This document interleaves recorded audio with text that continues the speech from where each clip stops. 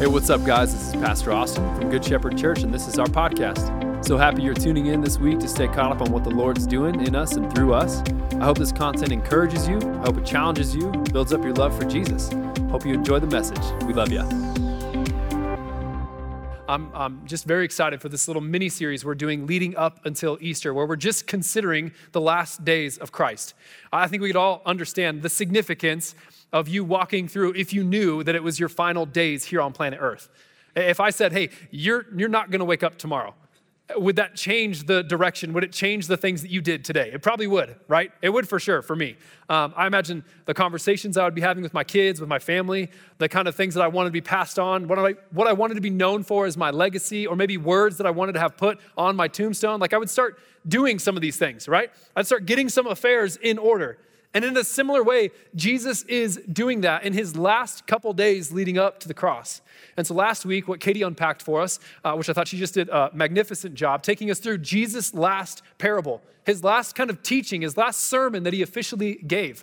And what he taught there, really simply, through several different parables, I loved how she broke this down for us, that really, at the end of the day, there are going to be two kinds of people when Jesus returns. And they're going to two different places. There's no third middle option. There's no kind of middle of the road way that you can go about it. You're not a neutral third party. If you're a neutral third party, then you're going to the place that you don't want to go. And at some point in each of those parables, in all of our stories, when Jesus returns, people are going to realize that it's too late. But I loved the encouragement towards the end of the service that it's not too late for you and I sitting in this room. Jesus has not returned. The loved ones that we have in our life that don't know him, it is not too late for them. We should not give up hope. We should not quit pressing into the things that Jesus has for them. We shouldn't stop praying. We shouldn't stop having conversations. And I want to just pastorally, maybe just for a moment before we get back into the sermon, I want to ask you, did last week look any different for you after that sermon? I think it's got to just get down deep into our guts that Jesus is coming and he's going to come like a thief in the night. And people who are walking with him and know him and people who don't know him are both going to be surprised at the day that he comes. And we have to live with this sort of urgency. We have to live with this sort of focus and this intentionality to the way that we live our life. It's not too late to be having conversations with the people that don't know Jesus. It's not too late for you to get right with Jesus, right? It's not too late for you to make a decision today to go, Jesus, I want to follow you. I want to put my certain future into your hands. I'm tired of handling it on my own. And so I just want to echo and remind us of last week that we shouldn't also just let church be this thing that just comes by 7 days at a time and then we just kind of go about not changing much from our life. May it not be that way, right? We should have this sort of focus to our faith. This week, what we're talking about is Jesus' Last Supper, the Last Supper. It's kind of a big deal, famous meal in Scripture, right? How many of you all, where would you be going if I told you, again, you're not waking up tomorrow morning. What are you having for dinner tonight? Can we honestly just poll people? Praise God for some steak. How many of y'all, you're eating some cow somewhere? Doesn't really matter how it's coming out. You're doing some cow, brisket, steak, whatever. Where else are we going? Come on. Cinzetti's. We will pray for you, okay? There are better meals to be had on the last day. I'm just kidding, Scott. I love you, bro. Dude, Cinzetti's is the all-you-can-eat place, though, right? Yeah, okay, so I see where you're going there. You can just throw down for hours at a time, right? Not going to have to worry about any of this because I'm going to Jesus tomorrow. You know what I mean? Anyone else? I heard one more. I couldn't. All right. Yeah, Chop House. I'm going with you, Brenda. That'd be amazing. Go to Chop House. Let you pick up the tab, right? That'd be amazing. That'd be so fun. Listen, a last meal, when you think about it, Jesus is coming into the last days of his life. He understands that he's coming into Jerusalem for the very last time. He'd made that journey before. He'd made that pilgrimage before. He'd even eaten the Passover before, but this time it was different. I think as we read here, you can open your Bibles if you want. We're going to be in Matthew chapter 26, and that's where we'll kind of hang out for just a moment. But the significance of this moment, I think it gets lost on us today as we're reading through this passage so quickly, that this is such a critical meal for the Jewish people, such a critical meal for all of the Hebrew people. Jesus would have had this meal before with his disciples. He would have had it probably 3 other times, maybe every year for his life, but 3 years in his ministry when he's walking with these friends. But this is the last time he eats the Passover with them. The Passover is so culturally significant that I don't really think there's a comparable meal for us today. We're certainly used to traditional meals. At Thanksgiving, I can bet that most of y'all on your table are going to have a a turkey, right? Maybe at Christmas, you're going to have a roast. There are different things that we can predict. I really think the closest that it would feel like for us as American people to understand what's happening culturally for the Hebrew people is something like the 4th of July. Okay, so 4th of July, I don't know what it looks like at your house. We usually have a good time with friends, and we'll be playing cornhole or backyard games, whatever, hanging out, and then we'll make our way over to the park, and we will watch the bombs burst in midair, right? The rocket's red glare will be evident in the sky, and we'll all sit there, and we'll cheer, be like, freedom, liberty, yeah, just get your American spirit all charged up for a minute, right? Am I alone? I'm alone in that, okay. Whatever, good citizens of the United States of America in this room today. But we have, I think even as we watch that, we feel a sense of patriotism, or at least we're thankful for our country. We reflect possibly on the men and women who laid down their lives to give us the liberties and the freedoms that we have today. We recognize that this country, though she is not perfect, is not like every other country in the world. And we have a moment where our identity gets somewhat tied to and rooted in who we are as American people, right? Listen, I know your allegiance belongs to Christ. We are citizens of a different place. I know all that, but I'm talking for that day, you're aware of your American culture, right? And yet, it pales in comparison, comparing that to what Hebrews would have been experiencing at Passover. Because the Passover was not just a traditional meal, and it wasn't just a cultural celebration. It was a core identity marker for the people of God. We just sang that song, Egypt, where you stepped into my Egypt, right? You took me by the hand. You marched me out in freedom into the promised land. This is something that they would have been not just walking through mentally, but there were components around the meal where they're eating lamb. They're eating lamb, remembering that their ancestors, the people who had been before them, were rescued by only the blood shed of the innocent lamb and sprinkled on the lintels, on the doorframe of their houses. And they would know that God rescued them so swiftly, not just that it happened suddenly, but that there wasn't even time to let the yeast permeate the dough of their bread. And that's why they would have unleavened bread. The unleavened bread festival and feast would go with Passover. And they'd be eating bitter herbs to be reminded of the bitterness of sin and the bitterness that comes with walking away from God and his statutes. And they would have not just been mentally remembering, but the dad, the patriarch of the family, would have been leading them through different liturgies or different scripture readings. They would have been recounting and retelling the story of what happened to their people, us, sitting at this table today. We're remembering that God made a way where there was no way. Where we once were in bondage, we are now in freedom. And that is all thanks to Yahweh, the Lord, God. They would have been remembering this at Passover. It was such a big deal, such a big deal. So much so that I really don't think in our American minds, we don't understand that even the Star-Spangled Banner, right? And the rocket's red glare, the bombs bursting in air, right? That comes from a poem written from the War of 1812, where there was a battle fought in the Baltimore Harbor, where the U.S. prevailed overnight against this attack from the Royal Navy. And we don't know that. We just think, it's awesome. Things are exploding in the middle of the sky. This is sweet, America. I'm all for that. Listen, I am that guy, okay? I'm not trying to cast judgment on anybody. That is me on the 4th of July. I'm just saying there's a richness to the heritage and the history that we lose, and you wouldn't have lost it if you were a Hebrew. You would have been reminded every single year about the significance of the Passover lamb, about the significance of the blood shed by another for the sacrifice being made on our behalf so that we could be free. So Jesus, that's the space he steps into with his disciples. And as we read here now, Matthew 26, starting in verse 17, he says, "Now on the day of unleavened bread, the disciples came to Jesus saying, where will you have us prepare for you to eat the Passover?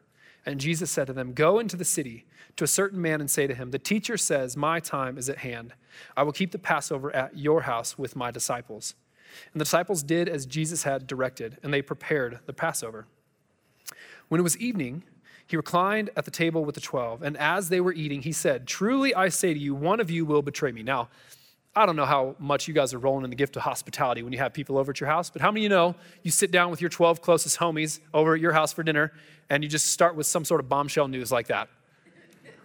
Listen, for as beautiful as the painting is, and as sweetly as we want to remember the Passover and the Last Supper, there was some awkward tension at the table. Can we just all acknowledge that? Jesus is like, hey, one of you betraying me. Right, 12 close friends, we've walked together, we've done life together for the last few years, but one of you is betraying me. And then the awkwardness only moves on from there. They were very sorrowful, and began to say to him, one after another, is it I, Lord? And Jesus answered him, he who has dipped his hand in the dish with me will betray me. And I just wondered, like, they're all probably like, oh my gosh, did I put my hands in the dish? Like, did I do that too? Was I with him? Okay, how did I clean myself up when I got in here? And they're trying to like go through their mind, like, who is it that's going to betray him? But woe to that man by whom the Son of Man is betrayed. It would have been better for that man if he had not been born. Just imagine going around the table. Thomas is like, is it me? Jesus is like, no, dude, you're good.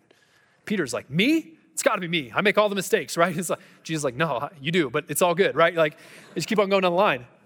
And then Judas, how awkward is this moment, right? Judas says, is it I, teacher? Is it I, rabbi? And he says to him, you have said so.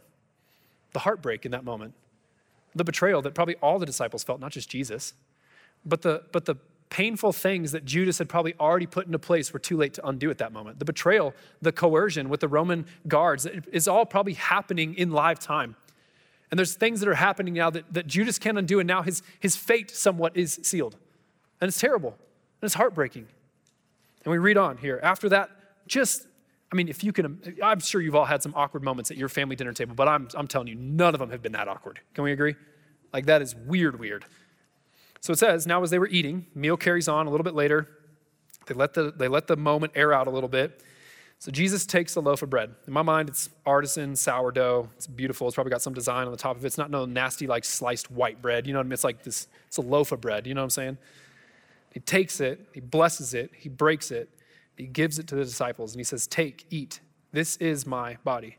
And he took a cup, and when he'd given thanks, he gave it to them, saying, drink of it, all of you. For this is my blood of the covenant, which is poured out for many for the forgiveness of sins.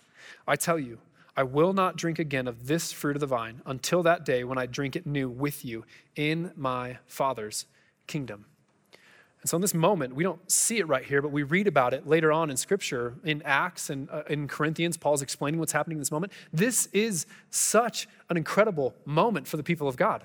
This is the moment right here where the entire sacrificial system, the entire cleansing rituals that the people of God were used to going through month after month, year after year, all of their economy rotated around this. All of their life, their time was all oriented around how they were going to get the right sacrifice when to the temple. And Jesus says, today the Old Testament is fulfilled and the New Testament is inaugurated. It begins. Now what we see this Last Supper as is something that we call communion, or the Eucharist, or the Lord's table. Depending on your stream, how you grew up, it's called many different things. But we see in Acts chapter 2 that the early believers of Jesus, they devoted themselves to the apostles' teaching, to the breaking of bread, to communion, and to the prayers. So they were committed to this meal. There was this frequency in how they did it.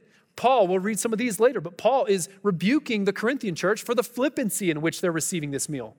Because what Jesus has anchored for us in this time is he's saying, do this in remembrance of me, and you're going to do this until I return.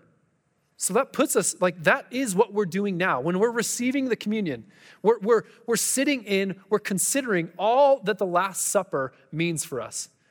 And that's the teaching for today. I want to just simply, over these next few minutes, walk us through what's happening physically in communion. I want to talk about what's happening mentally, or what should be happening mentally. And then I want to show us the most important thing, and that's the aspect that's happening spiritually underneath communion as we receive the elements. And so, the first thing, what's happening physically? Depending on your stream and how you grew up, there are all kinds of beliefs that go around communion. If you grew up with heavy Catholic roots, then you believe in what's called transubstantiation, which I'm not going to make anyone spell that because it's probably spelled wrong on my iPad right now. But what that means is you actually believe that as you receive, as the priest prays over and blesses the sacraments, as he prays and blesses the juice or the wine and the bread, what's actually happening is that is becoming the literal body and blood of Christ. And that's not what we believe. I'll talk more about why in just a second. But this is a 2-course meal, right? It's a pretty simple meal.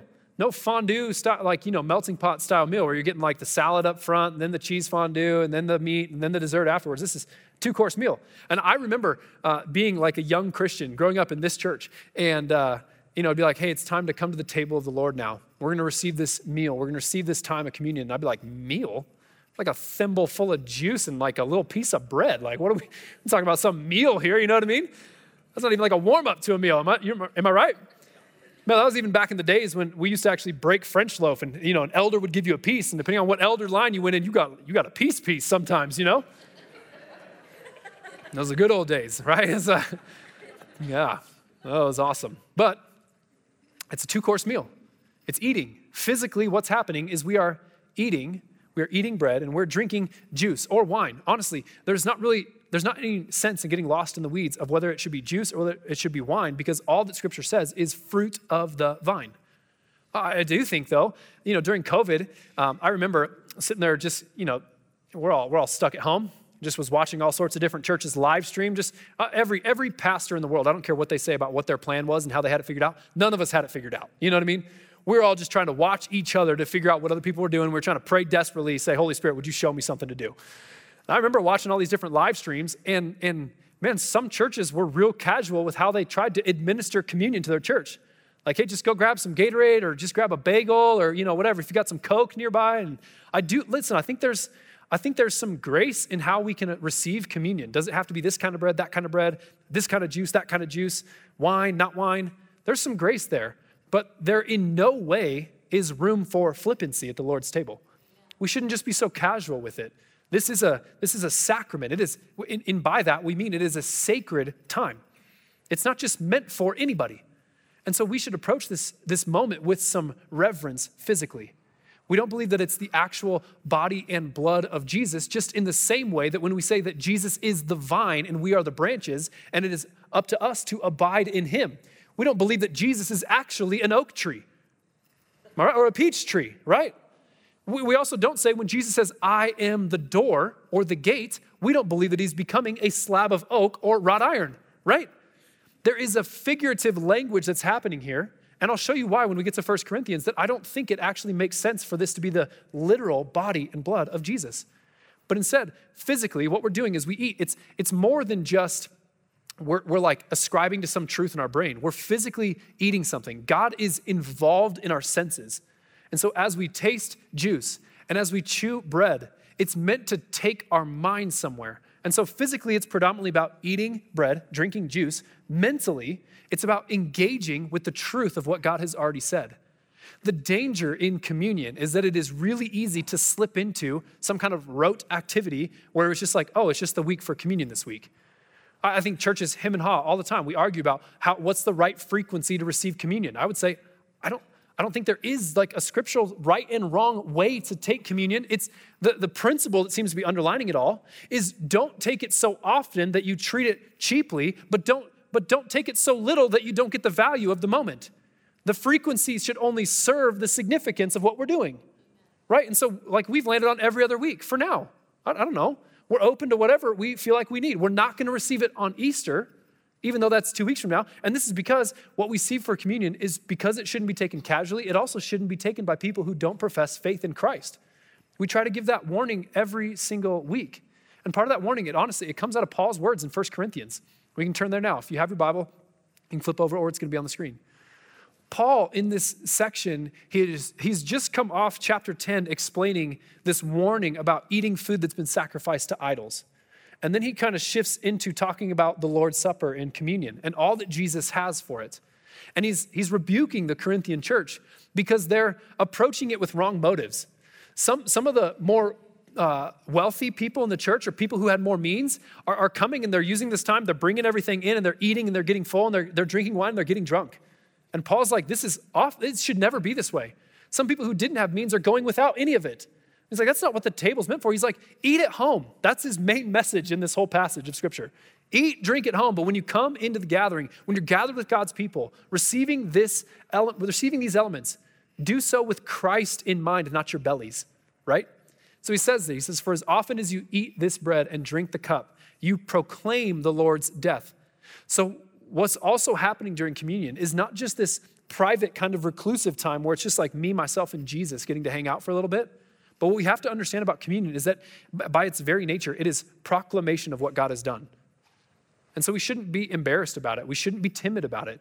Does it look weird to believers? Yeah, it absolutely does. Communion actually, in the early roots of the church, in Roman history, like it got this reputation amongst early Christians, early followers of the way, as they were called, that they were all cannibals. They'd go into their dark rooms and they'd light their candles and they'd eat flesh and drink blood. And it's because this was so confused by the outside world.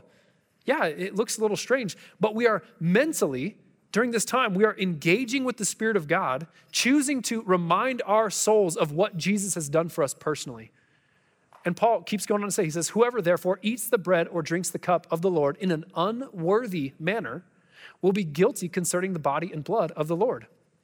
So there is a way to receive communion where you're receiving it in an unworthy way.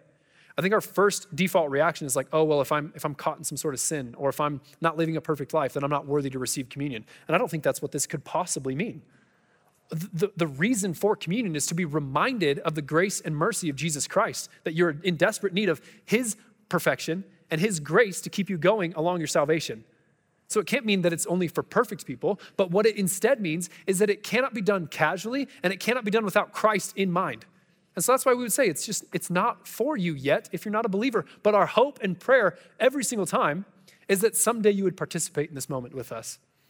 And I love you enough just to say that to you, because what the Bible's saying, if we're going to read it for what it is that there should be some concern as we approach the table. He goes on to say, let a person examine himself then, and so eat of the bread and drink of the cup. For anyone who eats and drinks without discerning the body eats and drinks judgment on himself. That is why many of you are weak and ill, and some have died.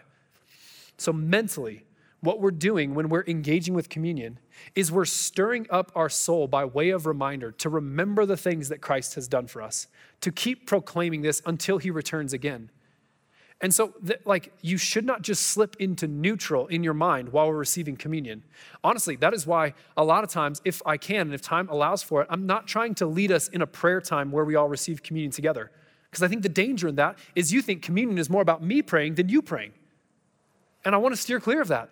It is your time that you get to engage with the Lord with your mind. We need to be reminded, we talk about this often when it comes to worship, that what we say and what we declare and what we sing often precedes our belief.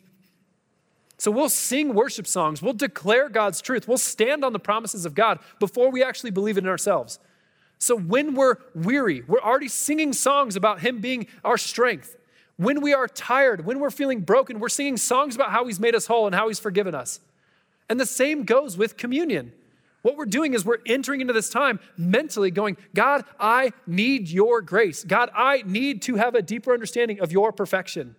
And we see this all over in the Psalms. Psalm 42:5, not in regards specifically to communion, but in the way that we can use the truth of God and we can use our words and our minds and our thoughts to engage our souls to do something. You can steer your soul into worship. You can steer your soul into thanksgiving. You can steer your soul into gratitude. And so it says this, Psalm 42, verse 5. David writes, why are you cast down, O my soul? Why are you in turmoil within me? Hope in God, for I shall again praise him. The salvation of my face is how that scripture actually reads, which I think that's awesome. I don't know. I was going to make an ugly person joke there, but it just didn't feel right. It didn't feel like the right moment. Psalm 103, David goes on to say, look at this one. He says, bless the Lord, O my soul, and all that is within me, bless his holy name.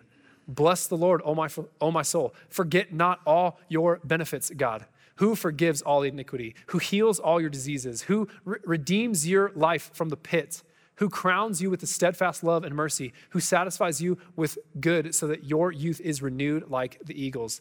Another psalmist writes in Psalm 116, return, O my soul, to your rest, for the Lord has dealt bountifully with you. Look, what this means is like when I'm having moments when I'm facing anxiety or fear and uncertainty, listen to me, you have the choice. You can continue to stew on those uncertainties. You can continue to stew on that fear, agree with that fear, or you can remind your soul to return to its rest. God has dealt bountifully with me. God has saved me. I've been adopted into his family. I'm loved by him. I've been forgiven of all my sin. I should not battle shame anymore. Like God has called me. He has chosen me. He has set my feet on the solid rock. Return to rest, O my soul. Look at this, how the psalmist, you just keep reading the Psalms and time again, what you're going to see is the psalmist or David speaking to their soul, reminding them of the good things God has done to steer them into the direction that God has for their life. This is what we can do in communion. Mentally, we can go, God, I'm remembering that you've paid for this already. I don't have to hang on to this sin anymore. I've been forgiven of this. This doesn't have power on me anymore. I'm not going to walk in it today. And you meet the grace and mercy of Jesus, and that's what keeps sustaining you to go forward. Mentally, that's where we go. So physically, we're eating bread and we're drinking juice. Mentally, it's primarily about remembering what Jesus has done. But both of those are footnotes compared to what Jesus is doing spiritually during communion. I'll even say it so strong as to say it like this. An unbeliever can participate in communion up until that point. You think about it. They can physically eat bread and drink juice. An unbeliever can mentally recite facts or remember things and understand historically what Jesus has done. But what distinguishes us from non-believers would be what we're engaging with or what's happening spiritually during this time. What's happening spiritually during this time is significant. And I want to show it to you in 1 Corinthians, now chapter 10. So we're in 1 Corinthians chapter 11. If you back up one chapter, hone in on the word participation as I read this to you. Paul, again, he's talking about food sacrificed to idols, but he interjects this note about communion. He says, the cup of blessing that we bless, is it not a participation in the blood of Christ? The bread that we break, is it not a participation in the body of Christ? So although physically we don't believe this is the literal body of Christ, the literal blood of Christ, there is something that we're participating in that's deeper than just eating bread and drinking juice. We're participating somehow. How is it? Well, he goes on to say, because there is only one bread, we who are many are one body, for we all partake of one bread. Look at this. Consider the people of Israel. Are not those who eat the sacrifices participants in the altar? So we would never say that the Israelites, as they're offering their spotless lamb before the priest, and they're laying their hand on it to represent the transfer of sin over to that lamb, and the lamb's being killed, the blood is being sprinkled on the doorpost. We wouldn't say for a second, or on the altar, we wouldn't say that Israel is somehow absorbing part of the altar physically. But what we would say is spiritually, they're receiving by faith the appropriation of whatever just happened there, the transfer of sin, the payment of sin. They're now clinging to it in faith that they have been made holy again. That's how Israel is interacting with God all the time, is they're having to, in faith, take hold of the fact that the priest has just paid for whatever sin by the blood of this beast that was in front of them. And that is their participation in the altar. In the same way, when we receive communion, when we take the bread, we're participating in the forgiveness of our sins. When we receive the drink, when we receive the juice, we're participating in the fact that it's Jesus' grace now that we live under, and it's his grace that sustains us going forward. So communion then doesn't become this time for the spiritually elite to step in and to receive this amazing thing because they're already so good, and this is now their reward, and they get to receive this remembrance of what Jesus has done. But rather, it's for the spiritually hungry who go, God, I'm exhausted. I have this. I was thinking this as we were receiving communion during first service. I just wonder if there are people who they hesitate to receive communion because they're caught in sin and they know it. But I would say if sin is being highlighted to you in the moments of communion, it's the grace and kindness of God calling you to repent, inviting you to participate in the body of Christ because he's trying to communicate to you that you're forgiven. That you receive, you take, it's like you're coming to communion and you're trying with your best little spiritual arms that you can possibly extend out there. You're trying to take hold of everything that Jesus has already purchased for you.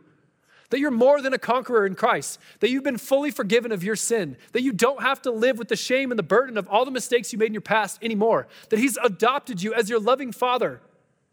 Do you have just a hold of that identity in your life? I don't always. I forget sometimes that Jesus and God aren't just, they're not just holy. They're not just this just judge sitting on their throne, reigning over all the universe. He is those things. He's also my father. The pinnacle of the gospel is not just the forgiveness of sins, it's adoption into God's family. That he loves me as his son. And when I come to communion, I'm going, God, I need to take hold of the love that you have for me right now. I've been acting like it's my job to clean up this mess that I've put myself in, but God, I'm sitting here. I need to just be a recipient of the fact that you've already paid for it. That's not cheap grace for a second, because the more that we can dwell on that, the more we'll be sustained by grace to keep living in righteousness, rather than trying to live in righteousness with your own rugged approach to moralism. And so communion becomes a place for the spiritually hungry to come and be nourished. My prayer every time that we engage with communion is that you'll take hold of one of the promises that God has already purchased for you, that you'll really get it, that you won't just mentally ascribe to it. You wouldn't just physically participate in what we're doing, but spiritually, there'd be something that breaks in your soul to say, no, I am loved. I am loved. I am forgiven of that. That haunts me to this day, and I'm not going to walk with it anymore. I can have joy that's unshakable regardless of the circumstances that are in my life right now, because I've been forgiven. I've been set free. I can have hope in a world someday. Listen to me. I'm a little charged up today. I did a funeral on Friday. Life is short. Moments are fleeting. Seasons come to an end quicker than any of us want them to. Your life could change right now with a phone call. And when I come to communion, what I'm reminded of is the fact that Jesus has never given up on me, not even once. He's never given up on the people that I'm praying for either. There are promises. Look at this, 2 Corinthians, Paul writes it this way. All the promises of God find their yes in Christ. All of the promises of God. Hope forever, yep. Joy that's unshakable, that's not based on circumstance. It's not just happiness that's cheap. It's joy deep down in your soul. You talk about love, adoption, forgiveness, reconciliation to God. All of these promises that Jesus has made to you, they're available on the table. And so when we come, we're asking that we would actually spiritually take claim to the things that God has already purchased for us. And so, listen, I know how this sermon goes. Everyone's like, yeah, just shut up and let us take communion now, right? Because you're like, we're that church. We're just just get me there. I don't need you to talk anymore. Just let me have some time in communion. I'm glad that's how you feel. That's how I feel too. I just want this time to linger just a minute. We have 6, 7, 8 minutes before service is out. And so I want this time of communion to kind of feel like this. Okay, I've prayed through all my stuff. I've examined my heart.